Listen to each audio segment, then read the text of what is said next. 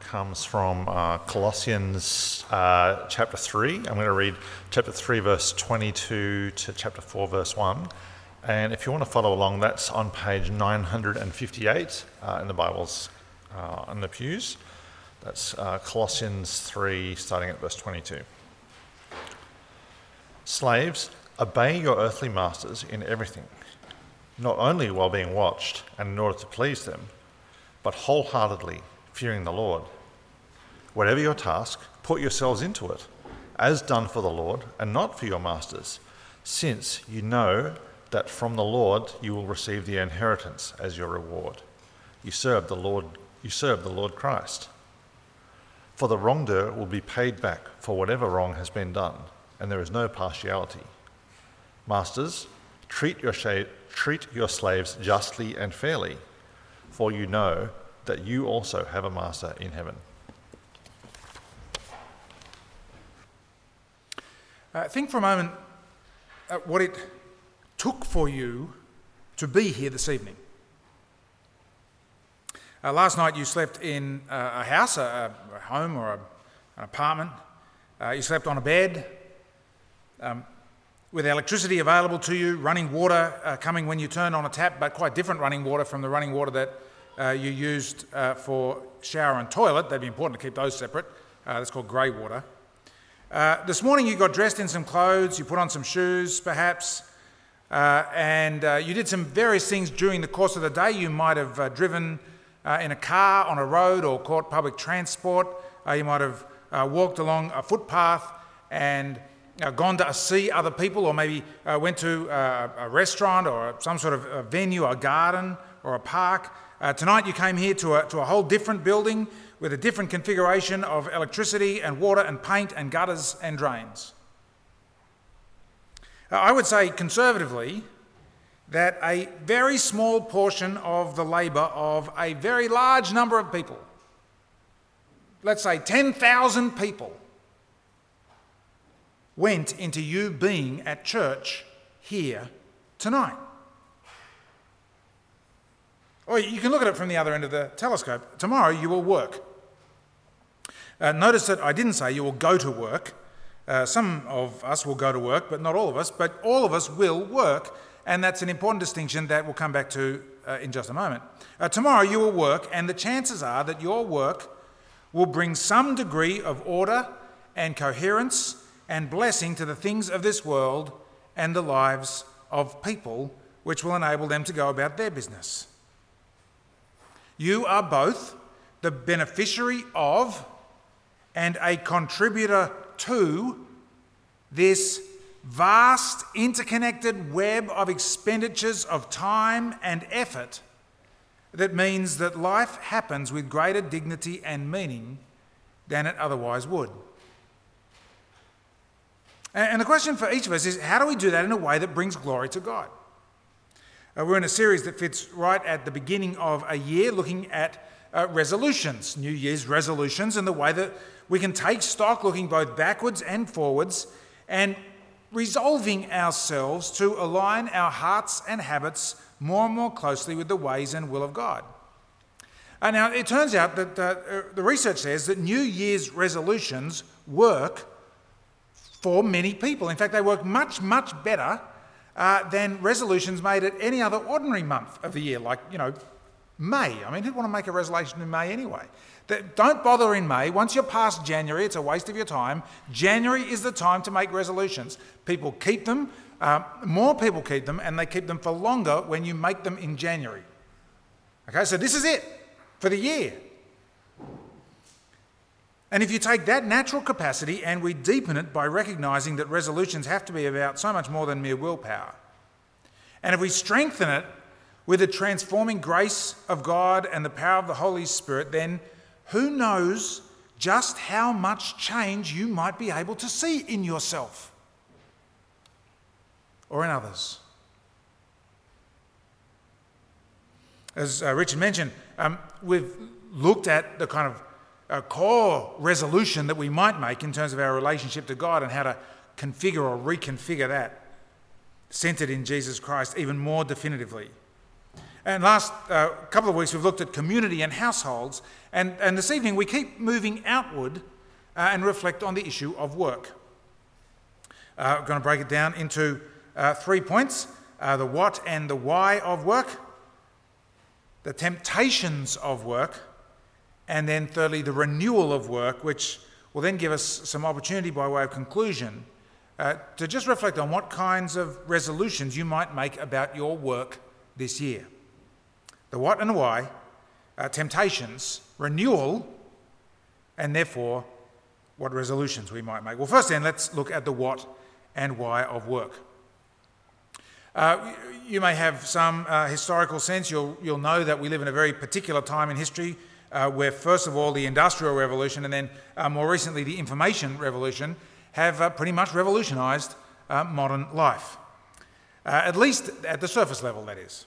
And the pull of that is that it might kind of lead us to define work according to our post-industrial information age context, rather than according to something more universal and enduring.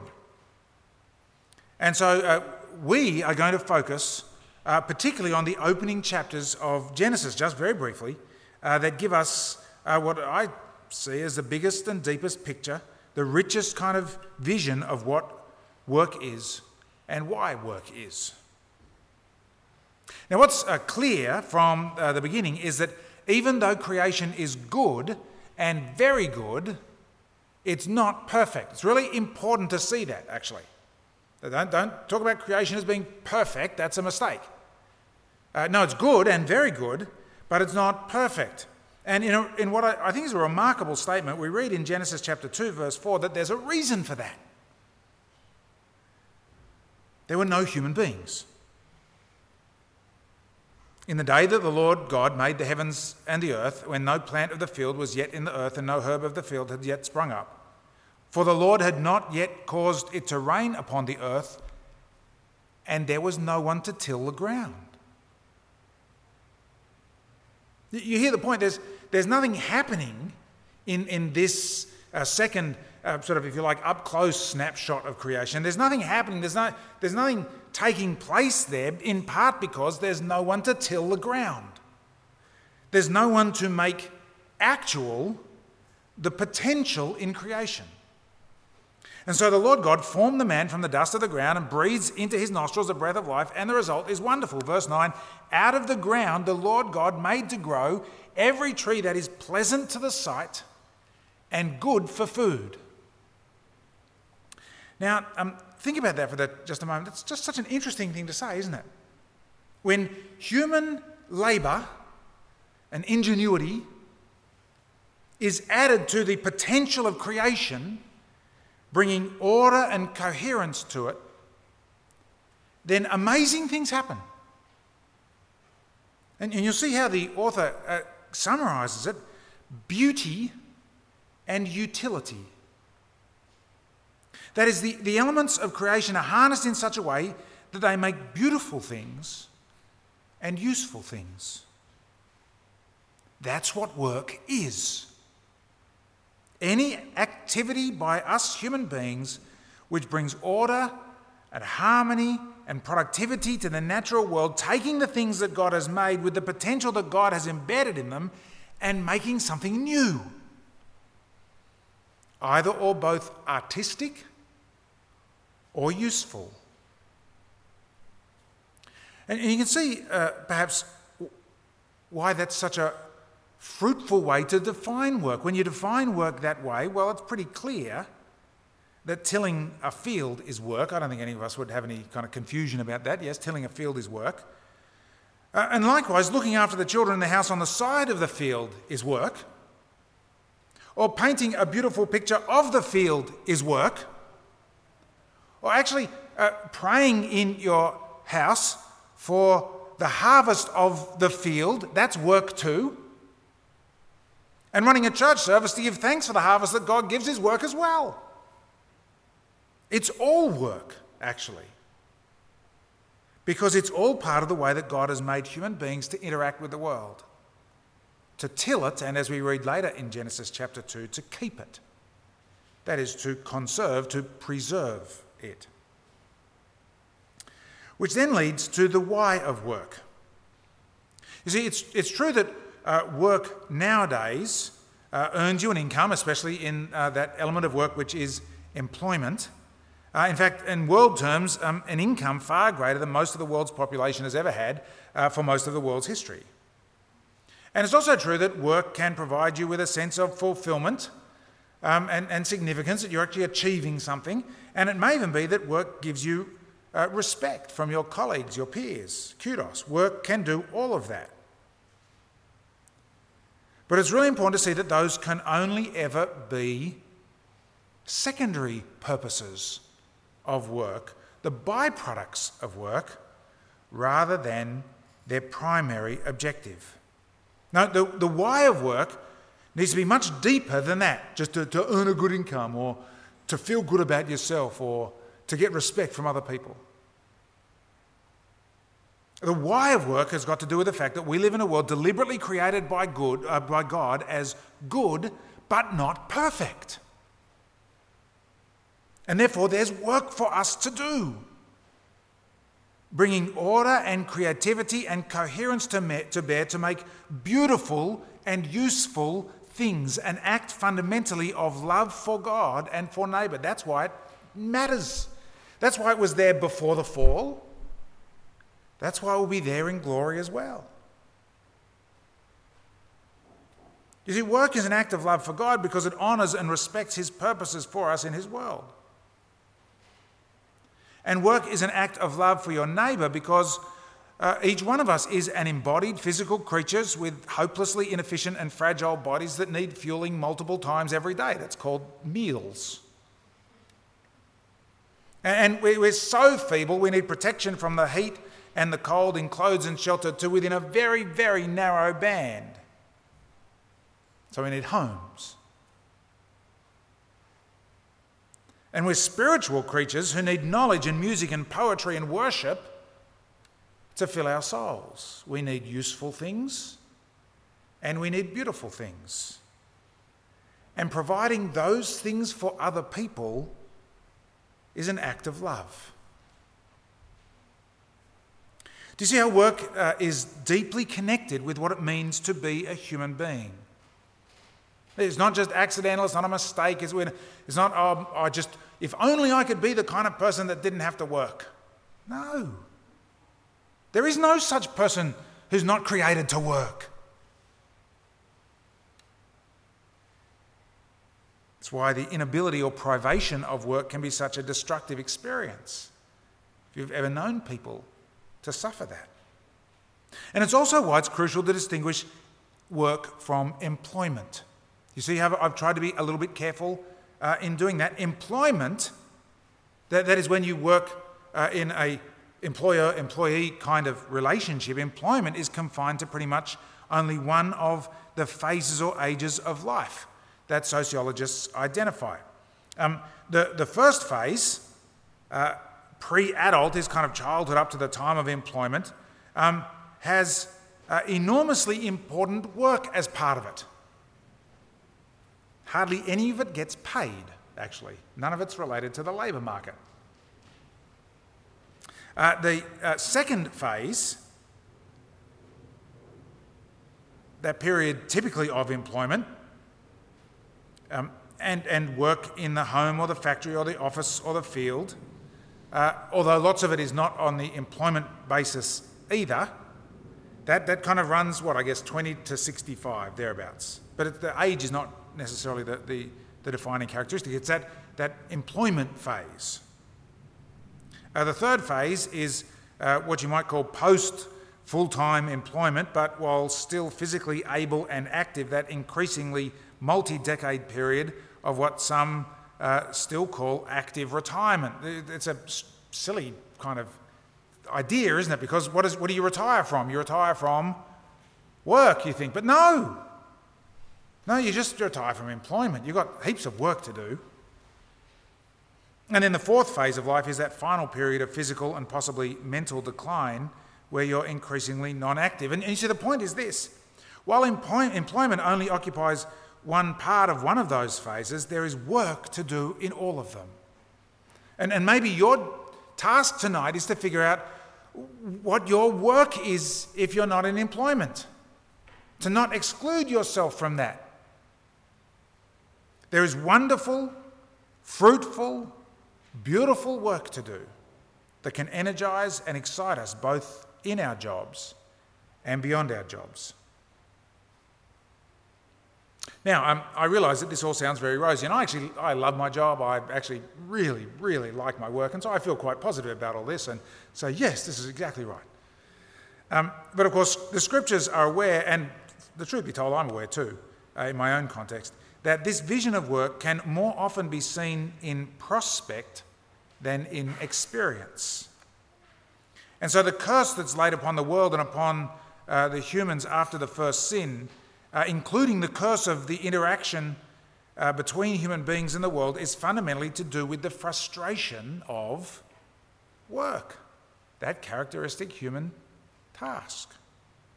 Pain in childbearing, and I would suggest to add child rearing, that most fundamental element of human work, and thorns and thistles in production. And if it's profoundly true to say that work is good as created according to the grace of God, it's also true to say that work is hard according to the judgment of God.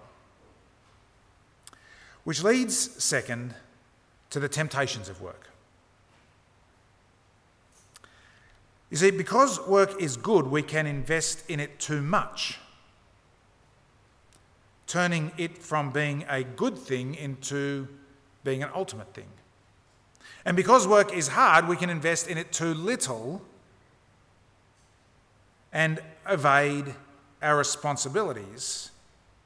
And actually, because we're very clever when it comes to sin, we can manage to do both of them at the same time, over-investing in one in order to under-invest in another. Let me just spell that out a little bit. So on the one hand, because work is good, we can invest too much in it.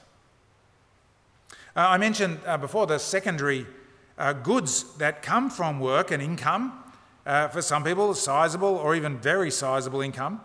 That feeling of significance, that you're making a difference, that you're actually out there doing something, and possibly even being respected and honoured among your colleagues and friends. And each of those is a very intoxicating thing. I mean, you may long to find out just how intoxicating it is to have money, and many of you never had it. Well, it is. And it just gets more and more intoxicating, that is. But maybe even better is that sense that I'm a someone. I'm having an impact. I'm making a difference. And people see it. And they take me seriously because of it. And those things can become so intoxicating that they become your primary goal in work. Your work as an employee enables you to become wealthy, and so you overwork. Oh my goodness, there are plenty of people doing that. Your work as a parent gives you an immense sense of satisfaction, and so you kind of begin to live your life through your kids. Your work as a student gives you enormous kudos as people are endlessly asking you what the right answer to things are because you actually know. But it means you become stressed and competitive about your studies.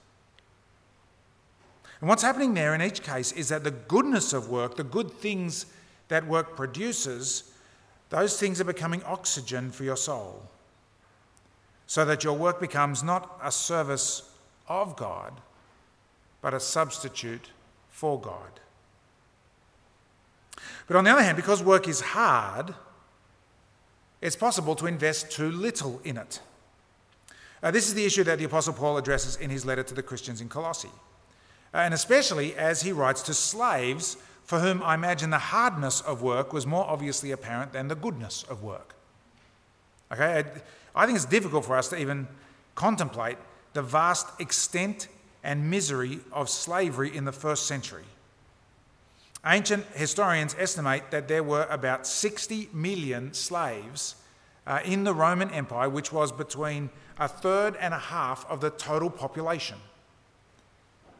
I don't know whether this is where the phrase came from, but you can imagine it's where you talk about how the other half live, right? Because the whole deal was that between a third and a half of people lived lives of utter subjugation and misery in order to make the other half slightly more comfortable.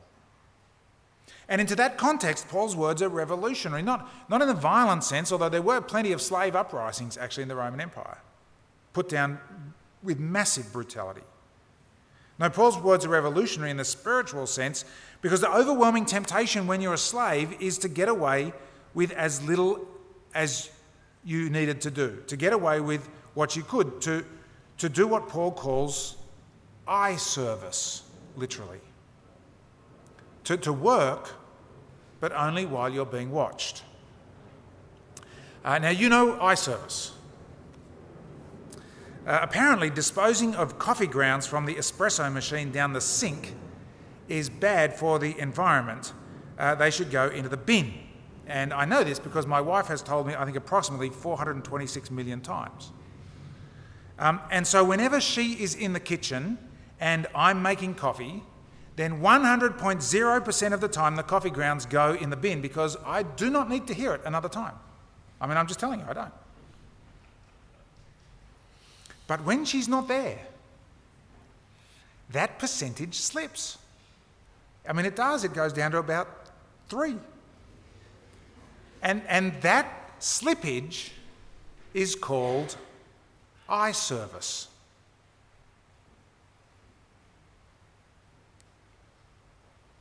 That's the second temptation of work, to just do it minimally, to get away with whatever you can. But then, as I said, there's a third temptation, which is really a combination of the first two, which is to overinvest in some aspects of your work as the reason or excuse for underinvesting in other aspects of your work. You see, by what we've done by taking the biblical approach to what work is, not just employment, so much more than that, anything that orders and brings creativity and fruitfulness to the potentiality of creation, it's pretty clear that each of us has various works to do, various ways in which we bring order and fruitfulness and through that blessing to others. There is the work of employment, yes, say as electrician or accountant. But then there is also the work of homemaking and child raising, and then there's the work of community building, being part, say, of the local scout group leadership team or volunteering to teach English. In other words, it's not so much that there's a work-life balance. That I think is a mistake, isn't it? Because it says that there's work and then there's this other stuff which is life. No. There's just balance. There's the balance of work, which is all of our lives, which is the balance of love, because that's what our work is, love for God and love for neighbour. I prefer to say there's a life balance. And one of the temptations we face is to be life imbalanced, to invest too much in one and too little in another aspect. When my wife and my first child was born, I was a student doing that important work of learning. And learning had fewer thorns and thistles attached to it than looking after a baby.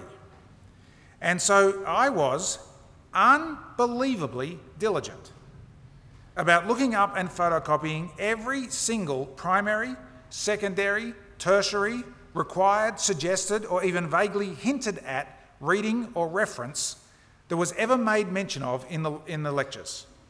I could easily delay going home for, say, 6 hours by hanging out in the library, even just reading random books. I was doing important work. It's real work. I was over-investing in one work because I was under-investing in another. So what resources does the apostle give us to deal with these temptations? What he does is he renews work in the light of the grace of Jesus Christ. As you notice his fundamental point to slaves, it's so bold, it's so stark, it's so interpretable. Do you know what I mean? Whether you like it or not, it just says it. You serve the Lord Christ. to first century slaves, the bottom of the bottom, miserably deprived of dignity and self-determination, the Apostle Paul gives us status as nothing less than servants of the Lord of the world. You serve the Lord Christ. We're going to talk about mission next week, but I want you to hear this as loud and clear as you possibly can.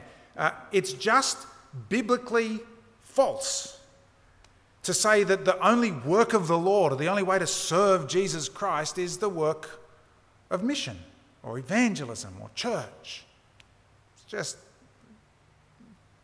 Paul says it, you know what I mean? You, slaves, in your slave work, serve the Lord Christ. And we can see how it's true, can't we? If work is what we've said it is, fundamentally an act of love for God and love for neighbour, bringing order and creativity and fruitfulness to creation, and if Jesus Christ, as Paul says in chapter 1, is the firstborn, the inheritor and owner of all of that creation, if he's the one through whom and for whom all of that creation was made, if he's the one in whom all of that potentiality of creation holds together, if he's the living and true Lord, then in every way that we truly work, we are, as a matter of spiritual reality, serving the Lord Christ. And don't you let anyone tell you otherwise. Now, there are some ways in which that's obvious. Jesus healed people. Doctors heal people.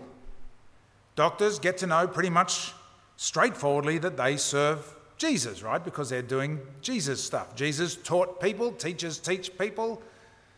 Teachers serve Jesus. But go back to the doctor one for a moment. You see, it's a good example for a number of reasons. On the one hand, there's actually a great deal that goes into public health. And that my understanding is that the drains and sewerage that we have put in there by plumbers and town planners are every bit as, if not more important, to public health than the medical system. So the people who get to feel good about health ought to be plumbers and town planners, right? They're the ones. But actually, let me go one step further. Maybe it's got more to do with the electricity manufacturers. You see, keeping food in our fridges without it going off, and being able to heat our homes without burning fires so that we don't have to breathe in smoke, two causes, actually two of the greatest causes of health problems in the world today. I don't know if you know that, but that's where most people get sick from, those two things. That's solved by electricity. And so maybe it's the electricity makers that can stake a claim to being essential to public health. My point is that the way the world actually works is a little more complicated than it appears. What constitutes loving others might not be on the surface. It might be a little bit deeper. Last year I was talking with a friend in Hong Kong. He's a banker, and you can say that word with real venom, can't you? Banker. He's a banker who does multi-gazillion dollar deals for loans to construct those incredibly tall, thin apartment blocks in Hong Kong. I don't know if you've seen them. They're on the side of cliffs, and they just sort of, like needles, come out of the cliffs. They go up. You think that they're going to fall over in the wind, and if they did, they just sort of like a domino, they just take them all out. But they don't. They stand up, and people live in them and survive. And he was trying to express how he served the Lord Christ in his work. He was reflecting on this passage, actually. And he's sort of fluffing around, and he was saying that he tried to set a good example in the office and treat people well, and he tried to share his faith with people who were there, and that's all good stuff. Notice what's wrong with it, though. It doesn't actually say anything about the work that he did. And you know, if you know me, you'll know that this was a surprising response on my part. I kind of got frustrated and blurted out, don't you think that being part of the system that provides housing for people is actually a way of loving them and so serving the Lord Christ? And it's like this light bulb went on. You said, yeah, probably is. That's not a bad point.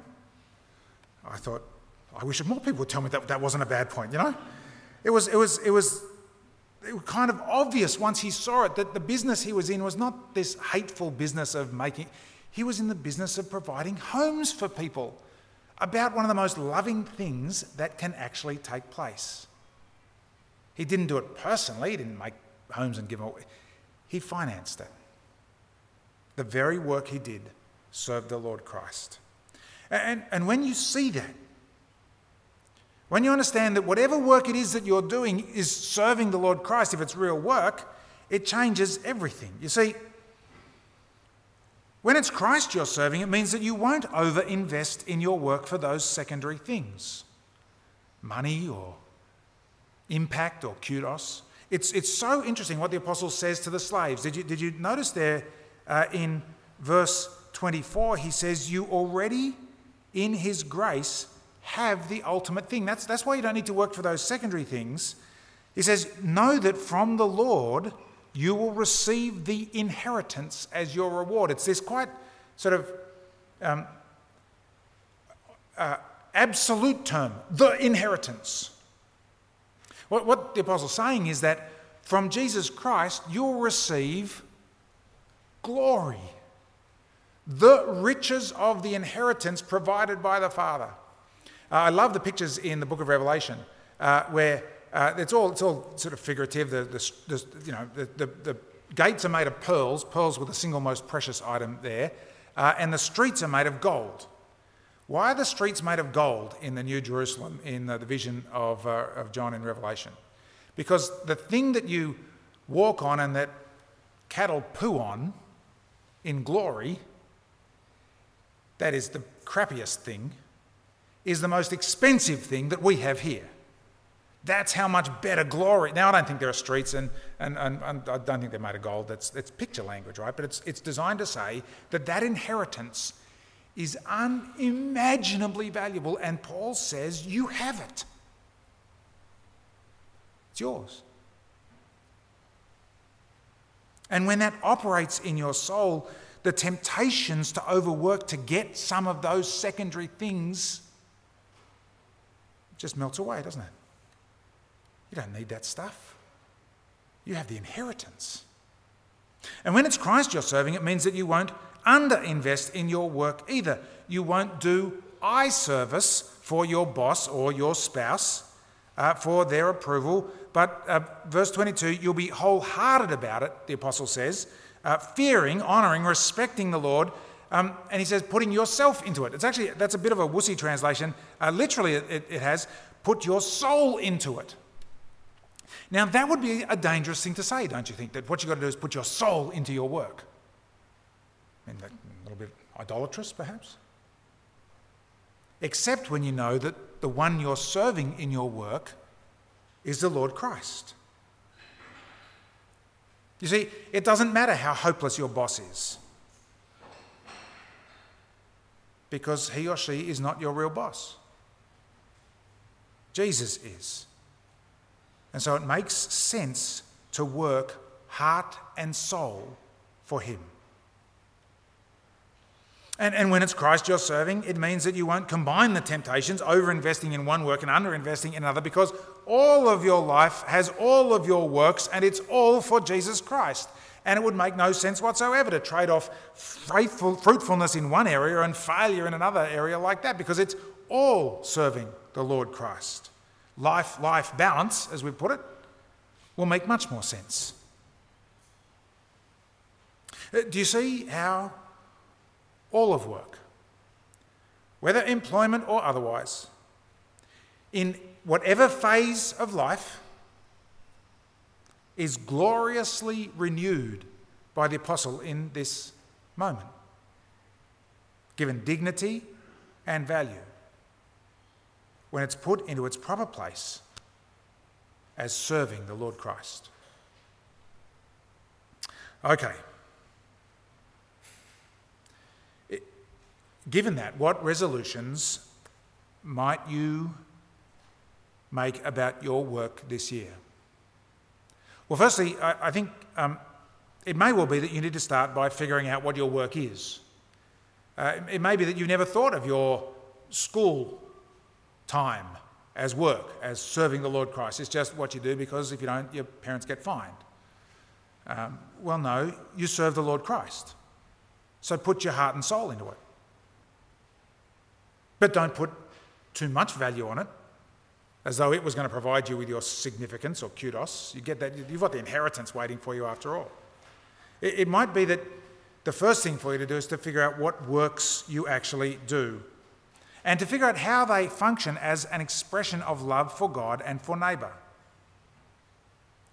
Where does what I do fit into the way the world works? It might be that you're a banker and you just thought that you make loans to people in order to extract interest from them, and that's a really terrible thing. Well, actually, that's not true. You do housing loans, that provides one little contribution towards providing one of the most significant things that human beings can have. It's an act of love as big as anything is.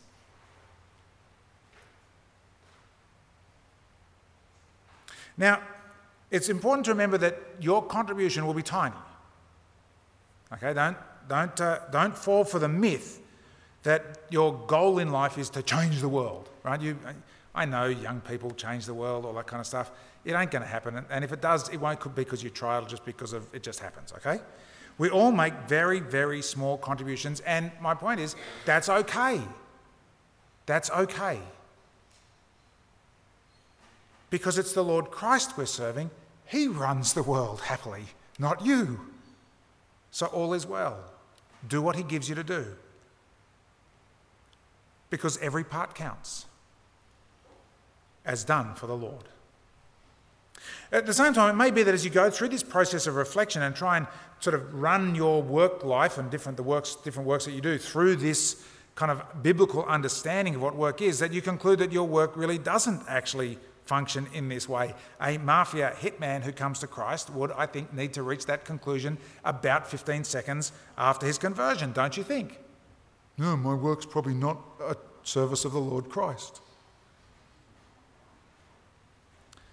And it may be that you draw that conclusion yourself, that actually my work is entirely indifferent on these grounds. Now, it's worth being careful here because to some extent all of our work is compromised. That's true whether you work out there in commerce, in the city, in industry. It's true whether you work in the church. I know there is at least one church that is totally and entirely perfect in every way. It's not here, it's somewhere, I don't know where it is, but it's got to be somewhere, surely. It's true that every work context, every community, every endeavour is compromised. Every one of us participates in systems that are both blessing and curse. There's no absolute purity available. You're not going to leave the really terrible law firm and join the perfect. There is no such thing. So you need to be cautious about drawing the conclusion that you just can't do your Christian thing in any one place. But with all of that said, I'm going to swing back to the other side and say it may be that you'll decide that your work is so compromised, so marginal, there's so little to no love for God or neighbour in it, that your resolution will be to do different work. Or maybe that you decide that it's such a bad fit with you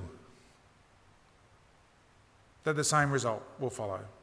It may be that you're doing work for all the wrong reasons, making secondary reasons primary reasons, and you need to stop that, to change that, to stop investing in work as though it could on its own lights feed your soul. It can't, it never will.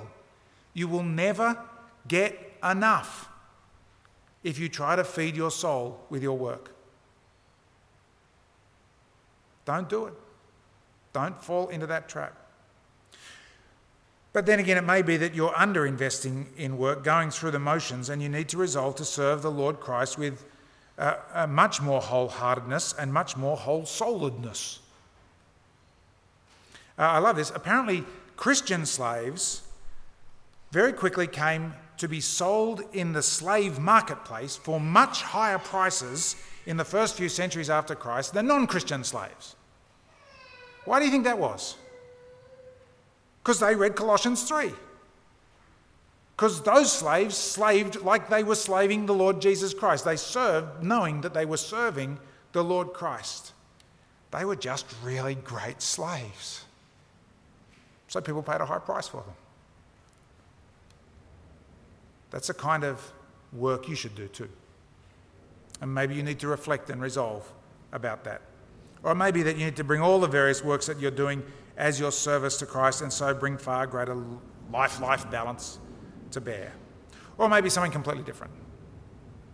What I want to do is give you just a moment to do your own work, your own reflecting, and then I want to gather us in prayer and ask the Lord who we serve in our work to strengthen us for that work. So take just a few moments. This is serious time. Don't do anything else. Do this work now.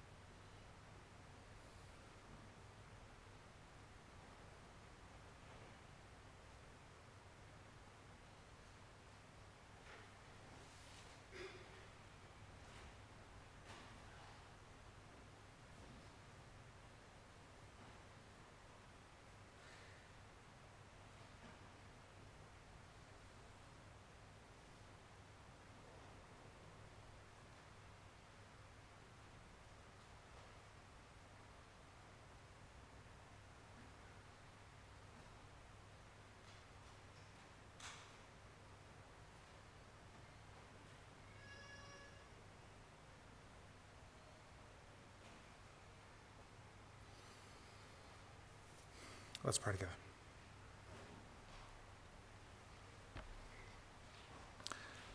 Our Lord Christ,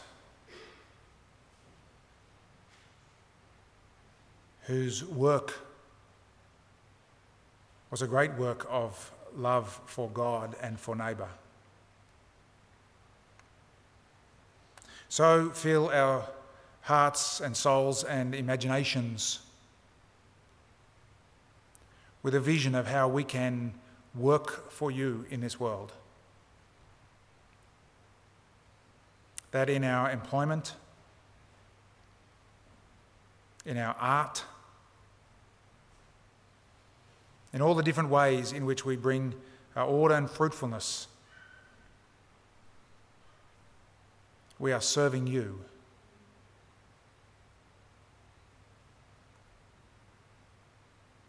And so grant to us the joy of knowing ourselves to be good and faithful servants. And we ask it for your glory. Amen.